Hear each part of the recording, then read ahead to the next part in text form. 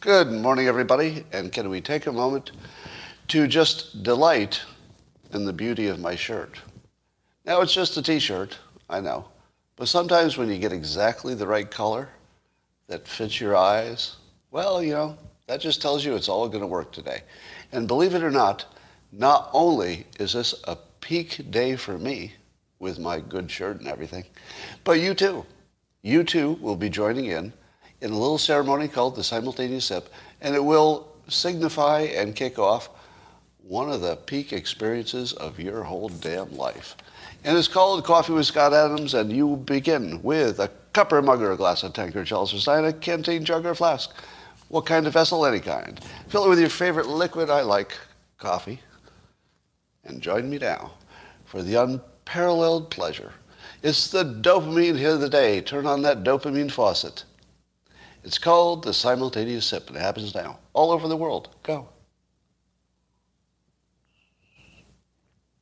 Now, if you're watching this live in a different time zone, just wait an hour. No, it doesn't work like that. All right, well, there are some things happening today you might want me to mention. Somebody thinks my cup is empty. Does anybody want to audit my coffee cup? All right, spot audit. You called for an audit. Here it is. Let's see.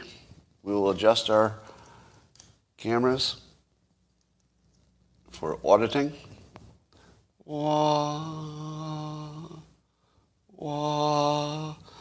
It's coffee. It's the real stuff. Oh, it's a little watered down.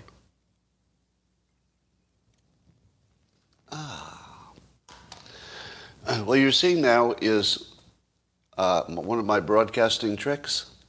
I have to put a towel on my desk, otherwise the lavalier things will be clacking around. Yes, that's a little bit behind the scenes. If you're listening to this on a podcast, you're saying, can you please change the subject from your shirt and your desk towel? Because those things I cannot see when I'm listening. Now, I've told you before, the way you should listen to this live stream is not like others. So you're not a passive participant.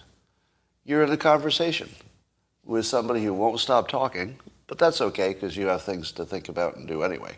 You're working out. You don't need to be part of the conversation. You can just listen to me babble. Let's talk about Biden and the laptop. Have I ever told you the story about the cat is on the roof? Yes, I have. I'm not going to repeat it. But the idea is that you say the cat is on the roof to soften the blow because you know the cat's already dead. So you say, well, it's on the roof. And then the next day you say, well, it fell off the roof. We're seeing how it is. And then you sort of slowly break somebody into bad news. So that's called the cat is on the roof. Let's talk about Biden and the laptop story. That started out with, laptop? I don't even know what you're talking about. What laptop? Haven't even heard about such a thing. And that turned into, that laptop. Well, you're talking about the laptop that's the Russian disinformation. Oh, yeah. Yeah, there is a laptop. It turns out there's a laptop. It's a disinformation laptop. That's what it is. Okay, it's a real laptop. Maybe it's not so much Russian. Completely real. The laptop is. I don't know about the contents, but that laptop is real. That belonged to Hunter Biden. Okay, the emails are real. Yeah, obviously they're real because they can be. Lots of them have been validated. So yes, they're real emails. But the thing you have to understand is that there's no kind of crime suggested there. Well, okay, there's plenty of crime suggested there in the emails themselves if you were to read them. Plenty. But the important thing is, as of today, that they only involve potentially Hunter Biden and maybe Joe Biden's brother. But there's nothing on there that would implicate the big guy. Oh, wait, the big guy. The big guy is actually Joe Biden, who is actually implicated on the emails. All right. So the laptop is real, and the emails are real, and they do implicate President Biden, but I'm sure he's implicated in nothing that's going to matter. And by the way, have I mentioned, he hasn't been convicted of anything. That's right. Sure, it's a real laptop, and it's real emails, and it really does implicate Hunter, and it really does implicate Hunter's uncle, and it does mention Joe Biden in the very same plots for which those others are implicated. But it's nothing to worry about because he hasn't been indicted.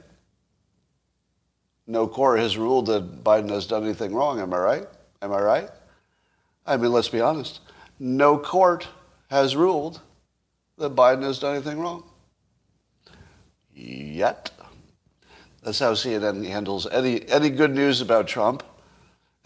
Whenever they talk about Trump's so-called legal problems, and they say, well, Trump hasn't been found guilty of any of those legal problems yet. They always throw in the yet. So Joe Biden is completely clear of all legal problems related to the laptop, and he has not been indicted yet. All right. And there's a great article in The Hill by Jonathan Turley, who is pointing out how the narrative has changed from, that's not a real laptop to, yeah, it's real, but it's not really so much a problem. All right. And even the Washington Post now, everybody's sort of trying to get ahead of the story a little bit. So it does look as if they're going to clip the cord and let Hunter and maybe Joe Biden's brother let them dangle so they can save Biden long enough to get something good going. Do you have any idea what the hell the Democrats are planning? I mean, seriously, what do those meetings sound like? I mean, that's an honest question. Whoever's we imagine to be the big powers in the Democratic Party, what exactly do those meetings look like now? Do they say, I think we can ride this Joe Biden thing out? All right, it looks bad now, but trust me, it's going to be a Putin situation. Yeah, it looks bad at the moment, but he's going to ride it out. It'll be fine. Does anybody say that? Is there anybody on the side of let's just ride this out? I think we can get through 4 years and maybe even get another Democrat elected? Probably not, right? So if they're talking about not that, what are they talking about? Is there anybody who's saying, I think what would really work is why don't we replace Biden with the least capable and least popular vice president of all time? Well, I don't know if that's true, but let's just say she's not among the top. I don't know, maybe Dan Quayle was worse. Somebody'd have to give me a fact check on that. Speaking of Kamala Harris, Rasmussen has a poll about Kamala Harris's popularity, and 56% say they have an unfavorable view of some kind. Only 40% have a favorable view. And 54% of the voting public in the United States believes that the vice president of the United States is unqualified to be president. Wait. Isn't that the one thing we should all feel fairly comfortable with? Now, I completely get the idea that you wouldn't like the politics of the vice president. So you might say, oh, that's not the politics I would want in office. But did we really? Did we just elect a president who is 1,000 years old with a package with a vice president that 54% don't even think she could handle the basics of the job? Like she'd get lost commuting or something. They'd have to remind her what her job is every day or something. I don't know. You're right, commenter. I do look good in this color blue shirt. See? It wasn't just me. It's a fact. So seriously, what the hell are the Democrats saying I mean, honestly, this is just a completely legitimate question. What do they say privately to each other? Do they just say, well, we're just screwed, we're going to have to shake the box and live with some Republicans for 4 to 6 years? And or are they saying, we can't change our minds in public, but we need the Republicans to save the country? Like, are there any Democrats who don't want to publicly change their opinion of anything, but privately they're thinking, I really hope we lose this time because the winning isn't working out? Right. Do you remember when Trump said that we get tired of winning? I'll bet you thought he was talking about Republicans, didn't you? Do you know who's tired of winning? I'll bet the Democrats are pretty tired of winning right now because they won that whole presidential thing. They got the Congress winning. Winning. It's looking good. Everybody? Do you think they're tired of all the winning? I think they're tired of winning and they'd like to lose one for a change. Am I right? Honest to God, I think Democrats are hoping to lose. Some of them. I mean, everybody's individual, but don't you think there are some Democrats saying, I hope we lose this next one? Some. All right. And then the news is also about the news, as it often is. The news is about the news. And let me ask you this. I did a little poll on Twitter, and I said, which of these two incidents seem more indicative of a crime committed by a president? So which situation involves the most evidence? So it's the most evidence of a U.S. president involved in a crime. Is there more evidence about Joe Biden and the laptop situation? Or is there more evidence that President Trump did something illegal relative to January 6th? Which one has currently, so we're not talking about where it might go, because anything might happen, but at the moment, is there more solid public information of crime on the laptop or the January 6th event? Can anybody correct me if I'm wrong? So far, there's zero evidence of a Trump crime. Am I wrong? Because, you always worry that you're in your own news bubble. But if there's anybody who's seen outside the bubble, I'm not sure if I do. I read CNN every day, and I haven't seen anybody. I do sample MSNBC and CNN. I sample Axios all the time. I don't remember seeing any of them saying there's a specific crime, even alleged. Am I right? Is there even an allegation of a crime? Well, there's an allegation that something happened, but not based on any specific fact pattern, right? I don't believe there's an allegation of a fact that would support the idea that Trump committed a crime.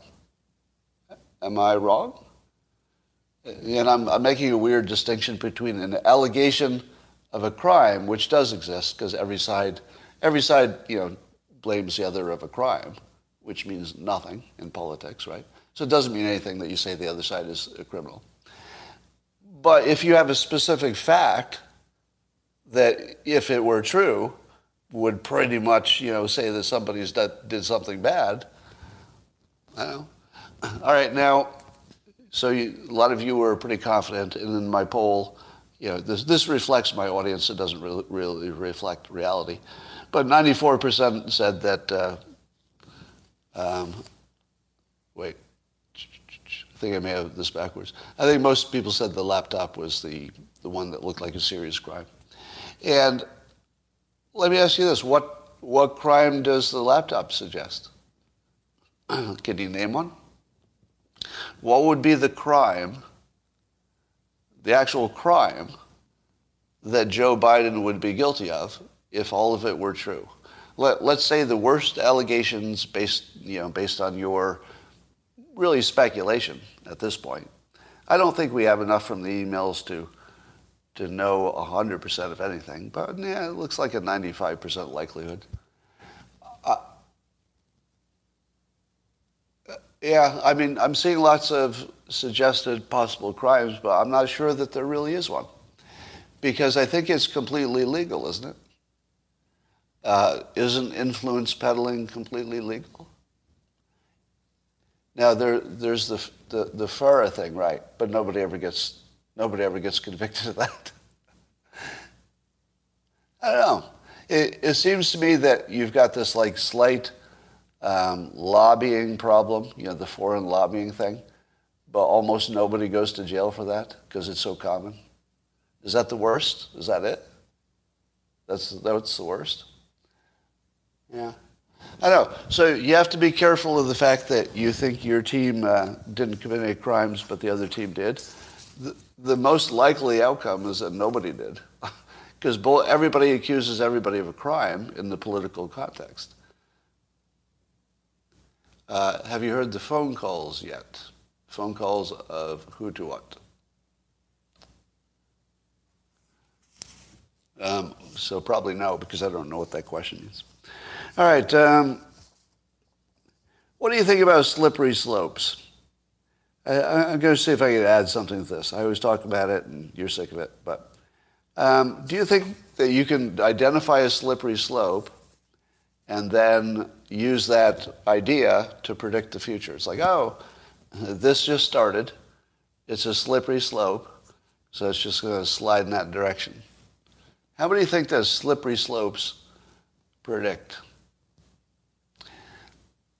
All right, now, as far as I know, there's no science to back your opinion or anybody else's about whether they predict. But let's walk through this a little bit. Now, would you say that a straight line prediction is a slippery slope? In other words, let's say climate change says that we're going to keep going in the direction of more and more CO2 and the climate will warm.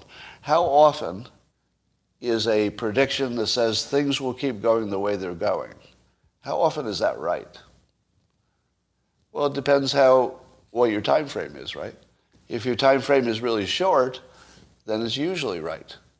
Things usually go tomorrow, literally tomorrow, like 24 hours from today. Things usually are the same as they were yesterday-ish.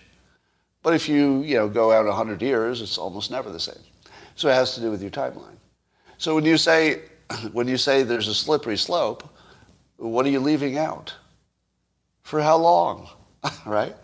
If it's a slippery slope between today and tomorrow, I'm going to say, yeah, probably if somebody did something today and it worked out, they might do a little more tomorrow. That is correct. But if you said, is this a slippery slope for 10 years? I'd say, well, first of all, it depends on the topic, I suppose. Is it something that changes quickly or doesn't? But probably 10 years, you can't predict anything. Do you know who says that?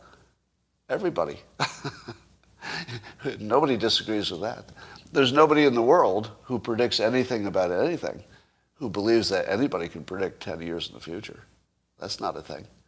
So if there's no predicting of 10 years, this slippery slope probably has at least a limit in terms of time, would you not say? So my view is even more harsh on the slippery slope. I believe that people start with a conclusion and they reason backwards. And the reason I think that is because that's the only way we think. It's not special to this topic. And unfortunately, it's something that hypnotists learn on day one, that people think backwards. We decide and then we reason backwards to why we decided. We don't think of reasons and then decide. That's purely an illusion. There are probably some exceptions, like in the scientific process, for example. But the way you normally just navigate your life is you make decisions and then you come up with some bullshit idea of why you did it. Yeah, it's totally against my philosophy for my entire life, but the reason I did it this time is because I had a bad cold and I wasn't thinking straight. Yeah, we just have dumb reasons for everything we do. So here's what I think the slippery slope is. It's a backwards rationalization. We just say to ourselves, I'm afraid that X will happen. And now I need a reason to support why I'm afraid of something irrationally. There's a slippery slope. There we go. I've reasoned backwards that the thing I'm irrationally afraid of has some kind of logical path to it, and I'll call it a slippery slope. Isn't slippery slope thinking past the sail? Let me think about that. Yeah, I guess it is. Yeah, good point. If you say something's a slippery slope, you're making people argue about how slippery it is and not whether it's going to happen at all. Yeah, in a sense, I guess it is. Not as direct as most things. I'm being asked, will Russians continue to love Putin? Let's change the topic. And I say the Putin situation is a perfect example of the difference between wanting something and deciding. And I talk about that distinction in terms of personal growth and success. Wanting success doesn't give you much of anything. But deciding to get it probably gives you everything. And until you learn that distinction, it's hard to get off the couch, right? Sitting around wanting things buys you just about nothing. But deciding you're going to do it means that you're going to eat whatever garbage you have to. You're going to take as little sleep, endure as much pain. You've just decided, right?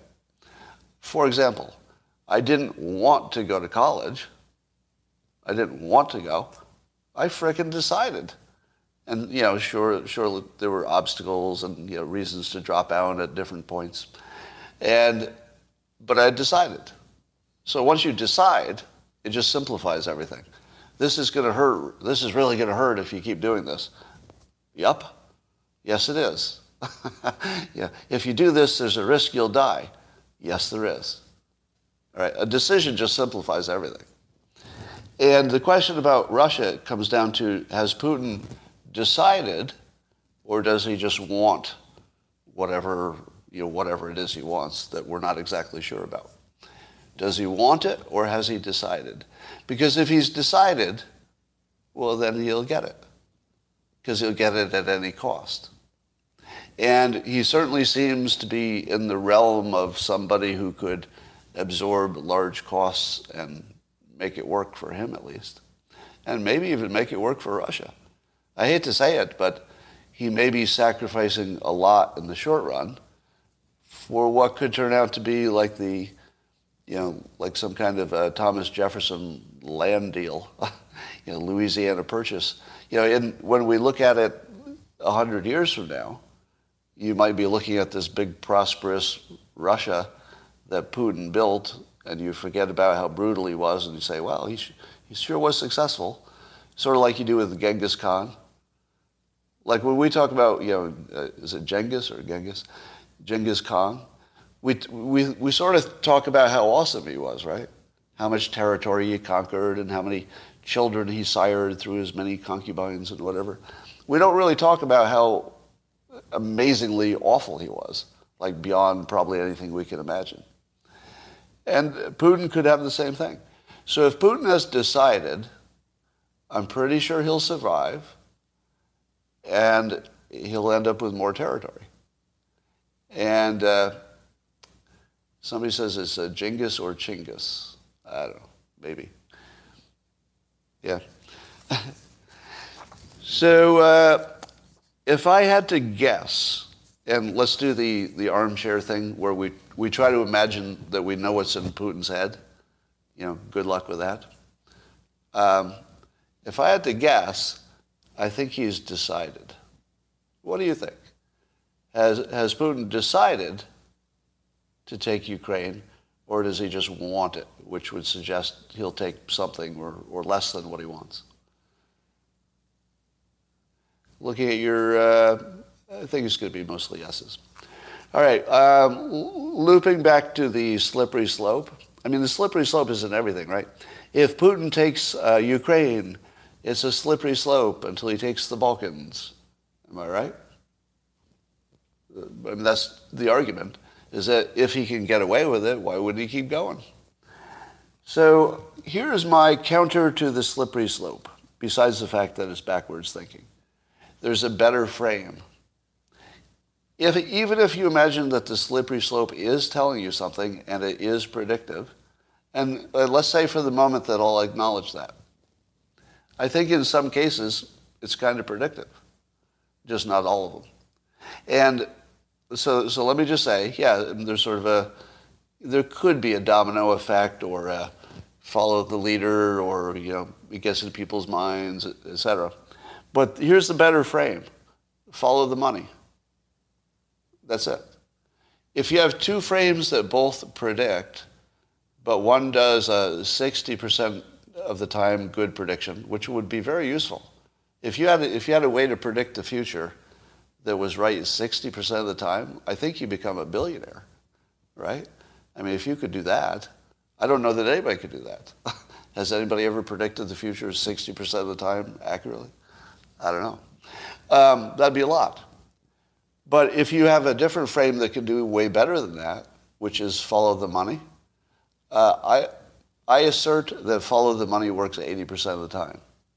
And that the 20% you don't know about usually is because there's a time lag. so follow the money is still going to work. It just hasn't worked yet, right? Like there might be an intermediate step that looks like it's not working, but it's going to work. If you just wait, follow the money works basically 80% of the time, maybe all the time. So that's my argument against the slippery slope. It's just not as good as other arguments, even if it kind of works, or other frames. All right. What do you think about the question of whether Russia is winning or losing, or Ukraine is winning or losing? Based on the propaganda that you've seen, is Russia winning or... tell me who's winning, Russia or Ukraine? Who's winning? Now, this is just based on what you see in the news, because you're not there. All right, so there are two frames while you're watching your answers there. One frame is that the plucky Ukrainians have driven the Russians away from Kiev, which certainly had to be their main objective. And since the main objective of taking over the capital and getting Zelensky seems to be pushed away, that would suggest that Russia is losing. And maybe they're trying to just hold on to the territories that they already have. So that's one narrative. The other narrative is that military always tries to, quote, shape the battlefield. This is sort of the Scott Ritter narrative. And an army that shapes the battlefield would do things such as try to distract the other army, try to make them think that your motive is over here, but it's really over there, trying to bog down their military, trying to basically change the landscape by inserting variables that just make things difficult for the other team. And yeah, I'm seeing in the comments that shaping is military doctrine. Apparently it's just ordinary military way.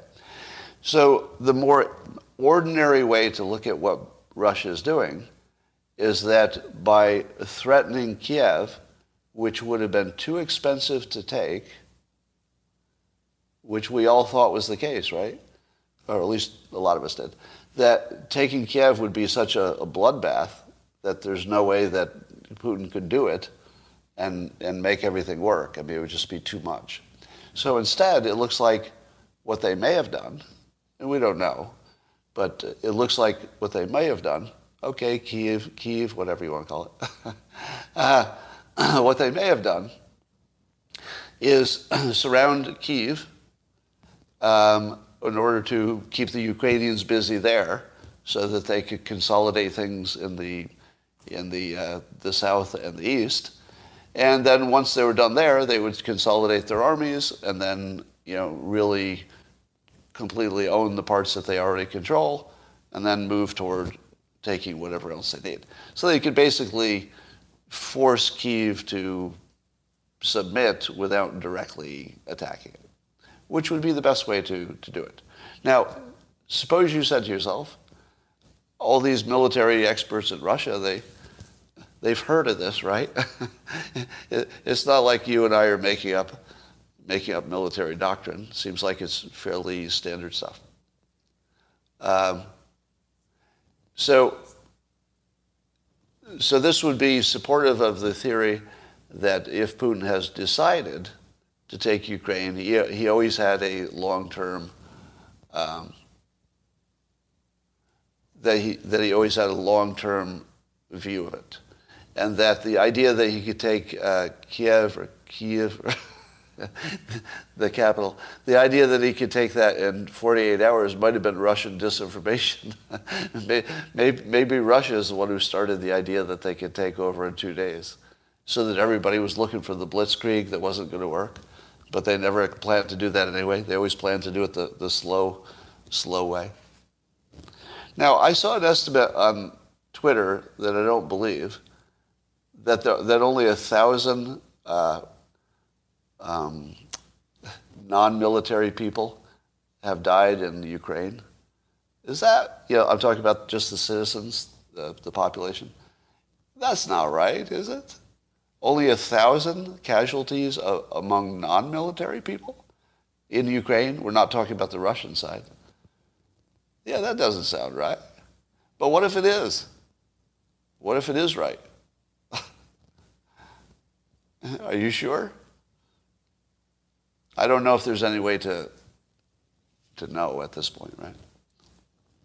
Yeah, 1,000. Yeah, I mean, let's put in the obligatory 1,000 is too many. It's a tragedy. All right, now let's talk about the. How many of you saw the clips of what looked like massive war crimes in what was it, Bucha or something? That one town that the Russians have left, and you saw video that we have not verified. We meaning anybody. Unverified video of what looked like handcuffed prisoners who had been executed and dumped all over the road. Right? How many of you believe that was a real video and not propaganda? And how many of you had a initial reaction which morphed a little bit as you heard other people weigh in? Now, what I've been doing recently, and I'm not sure that I'm doing a good service here, is that when I see one of these videos that looks to be like it's, at least possible or even probable propaganda, if it's being promoted by any kind of legitimate source, I'll usually start out by just tweeting it or retweeting it, because it's news, which is not, endorsing it necessarily.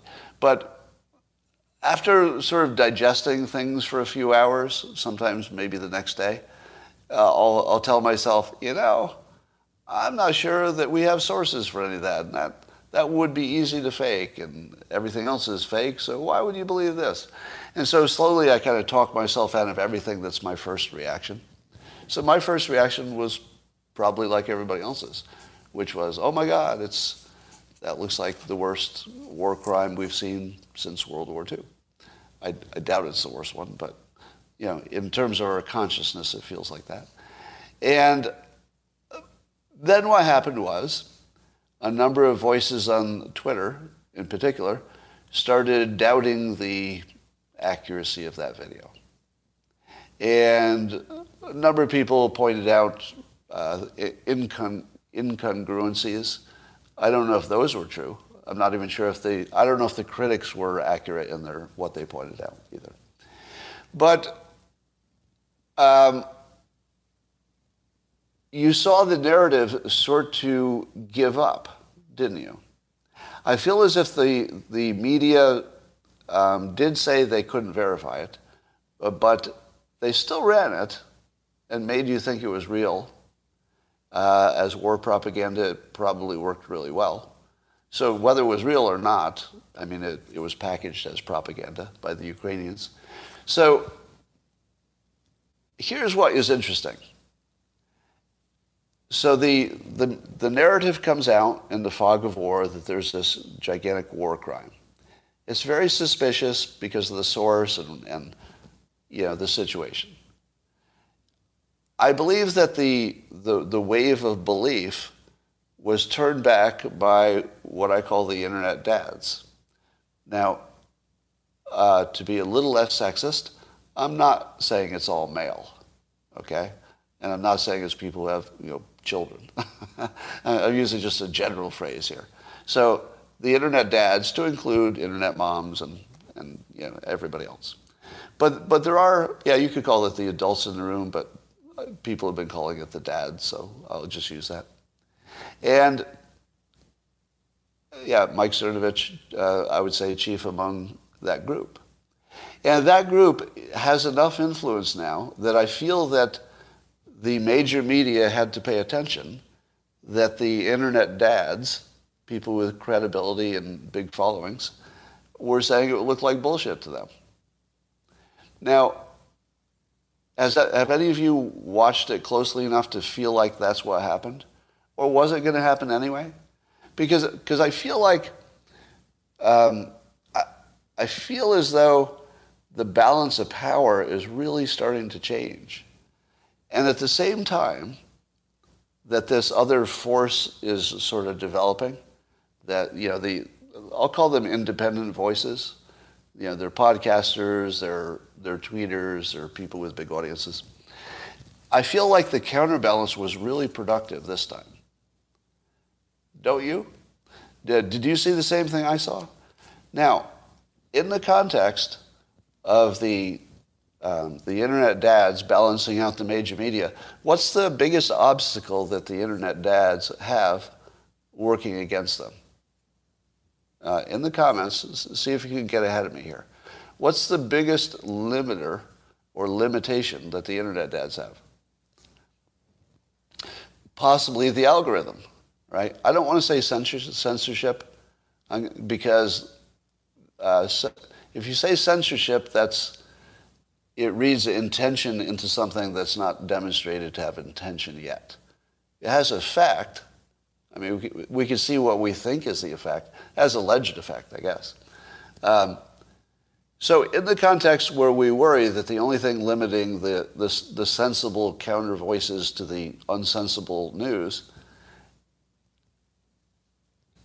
Elon Musk just bought the biggest share of Twitter that anybody owns, including Jack Dorsey.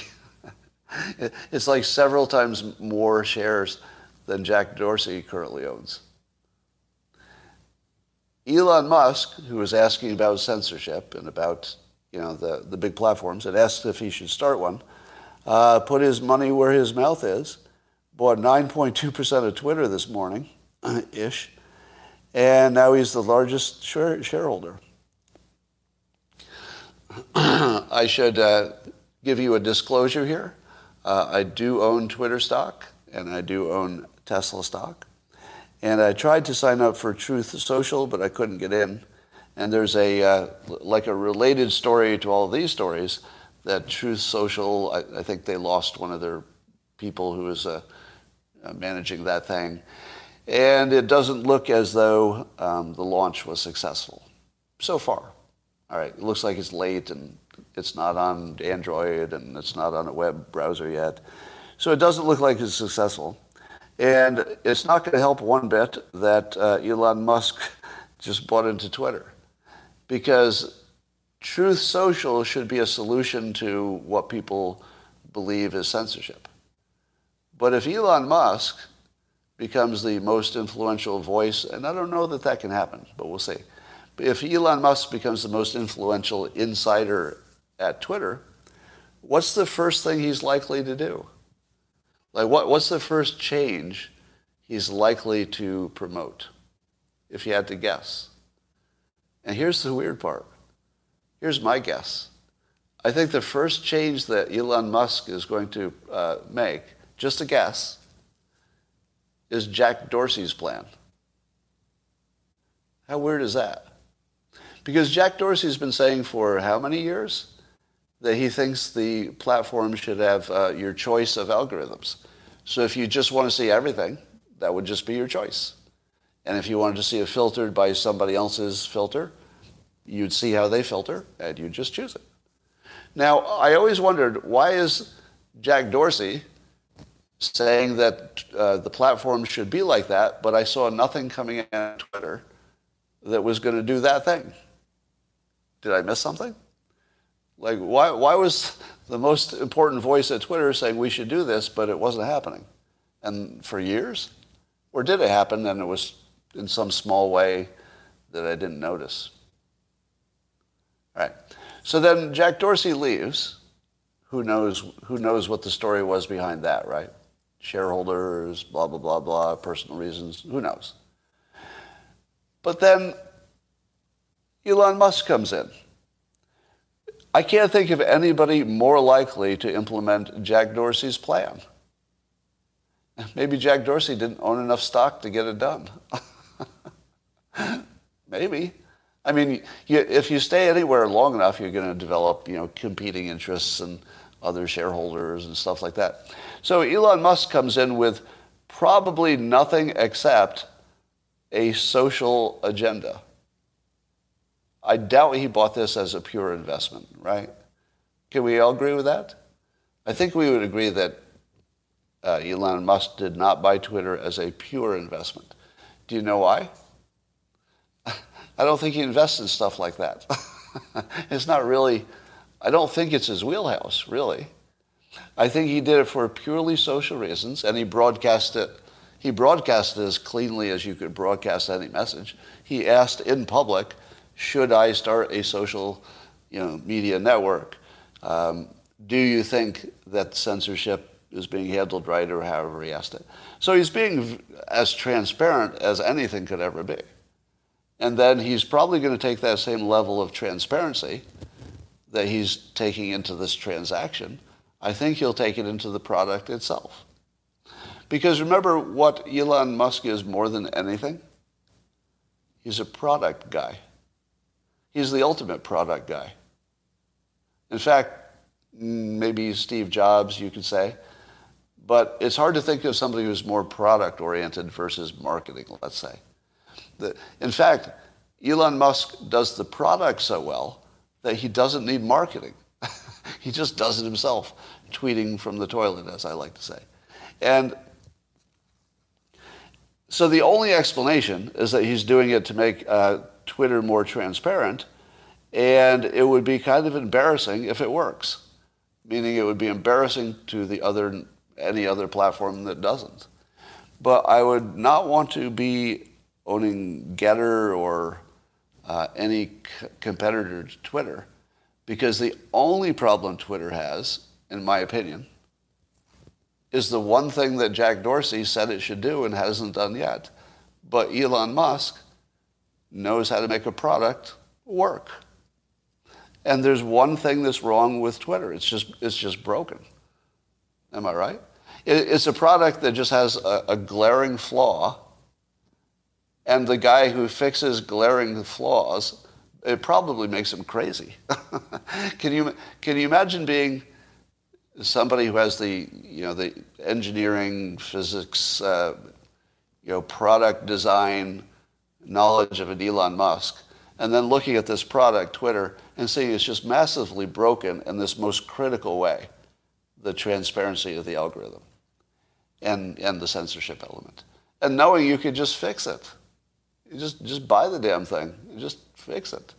Now, my guess is that he's tiptoeing in and seeing what he can get done with 9.2%. Probably a lot, but that's not full control, right? Now, I would also guess that there will be some large number of other Twitter shareholders likely to throw in a proxy sense, behind Elon. Well, I'm one. Okay, I'll use myself as an example. So I own stock in Twitter, and if Elon Musk said, "Hey, we're going to have this, vote. I'm going to push for a vote. Can you make sure that you sign your proxy vote?" If Elon Musk asked me to sign it because he said this is how you fix censorship, I'd sign the fucking thing, right? And I never sign those. I never do that. Because I always think, somebody else will sign it. They'll get enough people signing their proxy that, I don't have to do it. I never do it. But if, given Elon Musk's credibility, especially in this specific domain, censorship, I mean, he's very consistent, and I think most people, almost everybody, would think he's on the right track if he opens up to transparency. So I think Elon Musk is correct in his first assumption, and again, this is all just speculation. I can't see inside his mind. As I often say, if I could see inside Elon Musk's mind, I would have started Tesla. Why would I wait for him to do it? I would have built myself a rocket ship to Mars if I could do what he could do.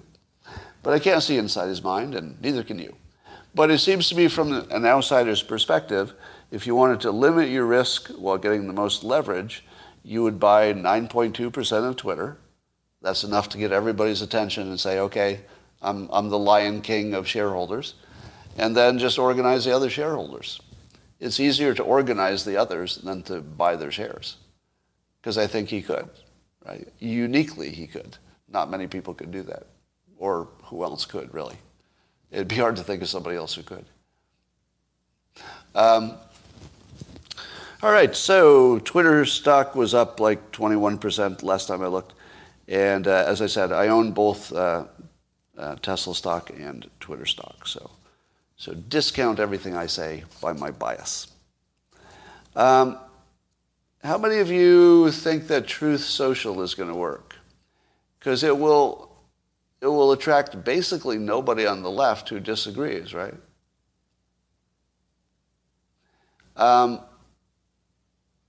And what would be the point of it? The reason I'm on Twitter is because that's where the mainstream media is. That's where all the energy is. If the mainstream media decides to choke Truth Social, and they will, I'm not even sure that the right-wing, or I like to say right-leaning, I don't even think the right-leaning press is likely to go big on Truth. Do you know why? It's competition. Truth Social is just a news network, just packaged as a social media network. So if you're in the news business, I'm not so sure you want them to succeed, do you? Right? So I don't know how Truth will solve the problem of not having enough energy because there's not enough conflict.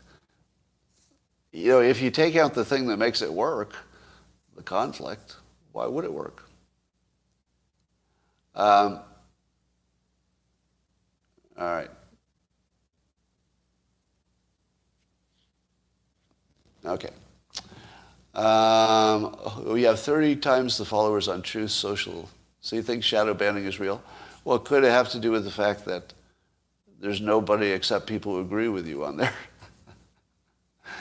Yeah, right. The problem is everyone agrees. Okay. All right, ladies and gentlemen, that is the amazing meat of the show. We are now in bonus territory, right? It's bonus territory. This is the part where you tell me what I forgot to mention. Yeah, it's the best show ever. You're right. Stop it. I'm embarrassed now.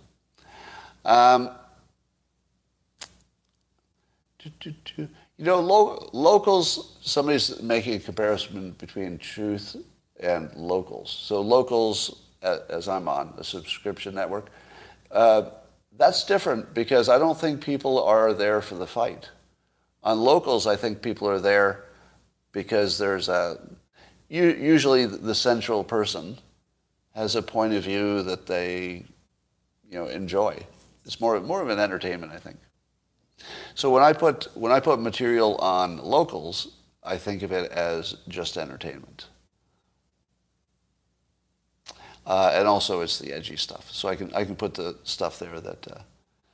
Now, does anybody know Snoop Dogg? I'm going to do a Kevin Bacon thing here.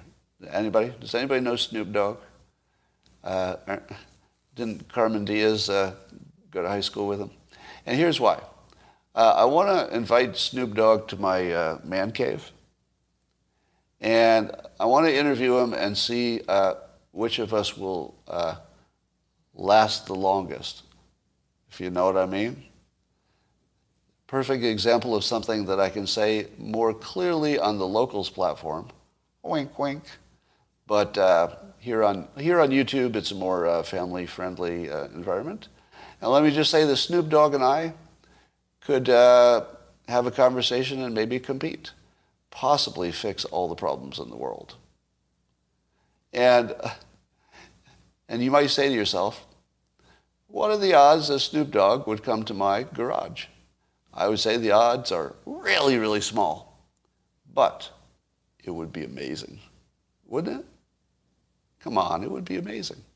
So one of the things I'm thinking of doing is doing man cave interviews, but I only want to do it if somebody can come to the man cave. I don't want to do it remotely. So there you go.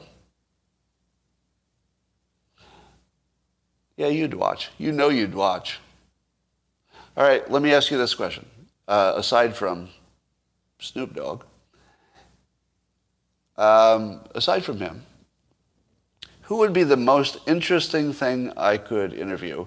And think about not just that it's an interesting person, but somebody that you think I uniquely would be the right person to interview, either because of it's entertaining or I'd ask the right questions or something.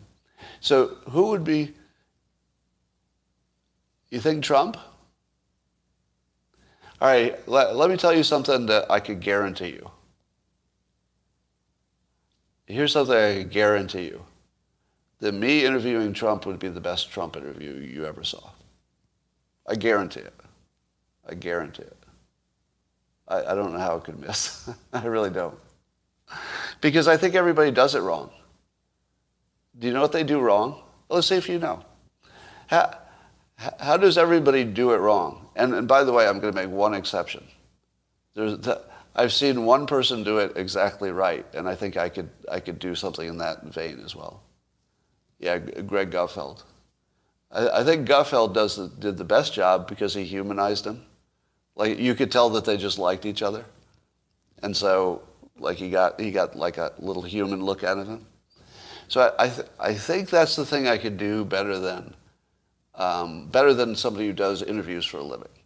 Because I think when you do interviews for a living, especially depending on what platform you're on, you're sort of driven toward a certain level of professionalism that I think distracts from a good entertainment. And that's what Greg Gutfeld gets right. He never lets the professionalism ruin the job. Do you know what I mean? As soon as the professionalism is more important than the product suffers. But he does product first, professionalism second. So you get, and that's why he has 2 hit shows. Interview Ben Shapiro. Yeah, I don't know that me interviewing Ben Shapiro would produce like any headlines.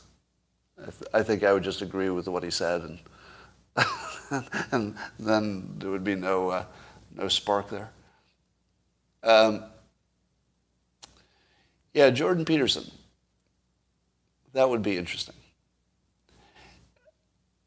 And I'm especially interested in his religious interpretations of recent, which I want to look into a little bit. I want to hear it in his own words, because I'm considering that one of the most, let's say, unpredictable evolutions that I've seen.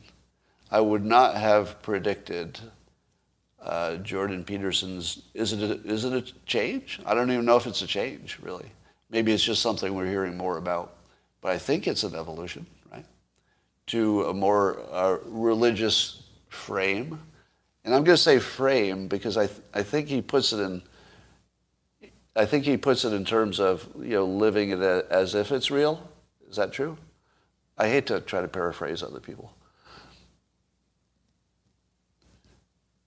He says he doesn't believe it literally, he just has, he likes the utility of it. Is that it? Because that wouldn't be far from my own view. My own view is, if you don't know my view on religion, is that I'm not a believer, but I'm very pro-religion because it's just so obvious it works. I mean, why would I be against something that works. Now, I don't know that there's any science behind that, but the only studies I've seen are that people have a faith-based view of the world seem to be happier, seem to be more prosperous, seem to do fewer drugs. There's something about thinking that somebody's watching you all the time and, loves you and is judging you, I guess, that probably has some guardrail effect on your behavior. And as long as people have a choice, they can enter a religion, they can leave it, which is the beauty of America. As long as they have a choice, if they're picking a frame that works for me. Now, in the old days, when I was younger and dumber, I used to say, whatever it is I'm thinking today is right, and all those other people, how dumb could they be? And the older you get, if you do it right, your humility should increase, not decrease.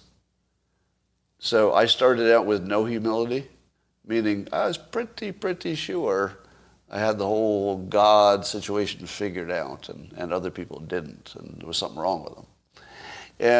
But the longer you live, you realize that more and more things you thought were clearly true, they just evaporate. If I could tell you how many things I believed were absolutely true 5 years ago, and I'm talking about a lifetime of having truths evaporate. Like every year, something that was true disappears. Again, I mean, like really big stuff. I'm talking about really basic things about even who you are. Like a belief about like what happened to you in the last 5 years. Just really basic stuff. And so the longer I live, the more humility I get. Because everything I think I believe, now I have a little message that says, yeah, you're pretty sure this time, aren't you? Do you know how many times you've been sure before? Yes, you do. Yes, you do. You do know. You do know. Don't change the subject, Scott. You know how many times you were sure before and then found out you were totally wrong. Do you remember that? I'm not trying to think about it. You think about it. Think about it, Scott. Don't not think about it. That's how you get cognitive dissonance. Think about it. So that's something you can do as you get older. Like if you do it right? If you do it right, you will remember how many times you were wrong. And that was one of the motivations behind that book behind me, where I'm pointing, that How to Fail at Almost Everything and Still Win Big. By cataloging all the things that I'd failed at, it was both a reminder to myself how many things I was sure about that didn't work out, but also a way to tell other people that even people who, for whom life worked out fairly well, that were wrong all the time. I mean, the number of times we're certain and wrong is just shocking, no matter how successful you end up. So, and that helps people understand that their own certainty is worth questioning.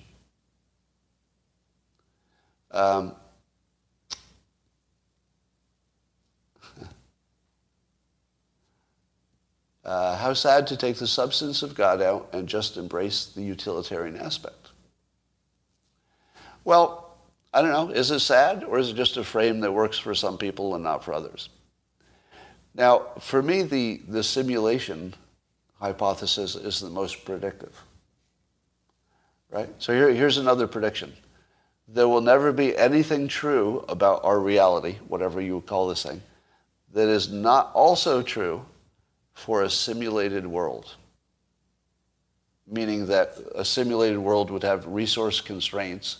It wouldn't have infinite memory. It would be a bunch of things that would be true for software. So my prediction is there will never be anything true in our so-called real world that isn't just as true for software, because we can never get out of that model. Very specific prediction.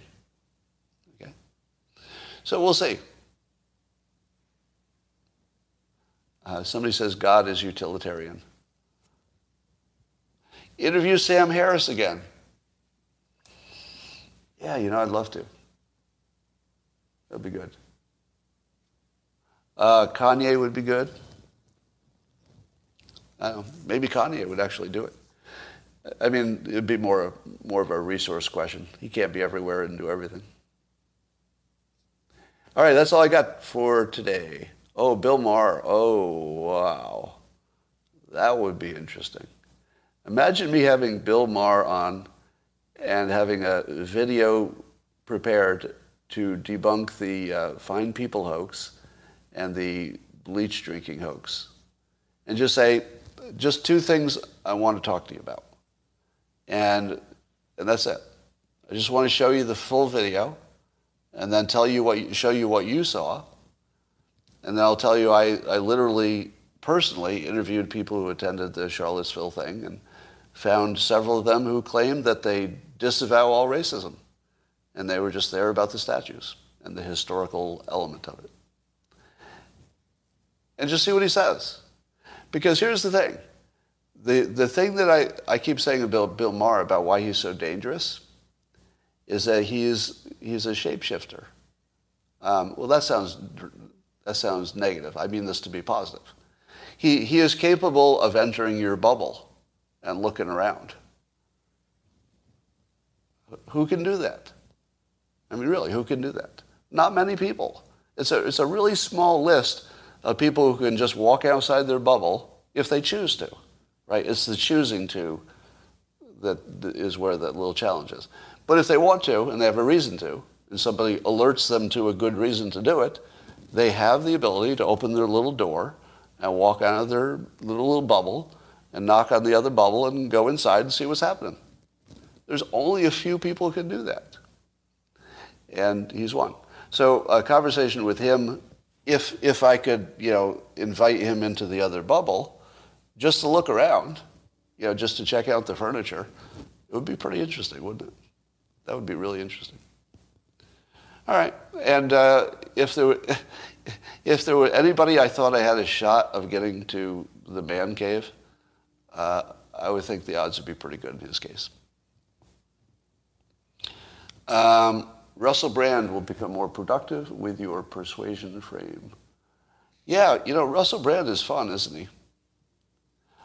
Is it my imagination, or is he also able to, I think that's the context you're mentioning. He does seem to be able to check everybody's bubble, doesn't he? Am I right about that? Those of you who have been watching him before. Yeah. Joe Rogan, same thing. Joe Rogan is bubble-free.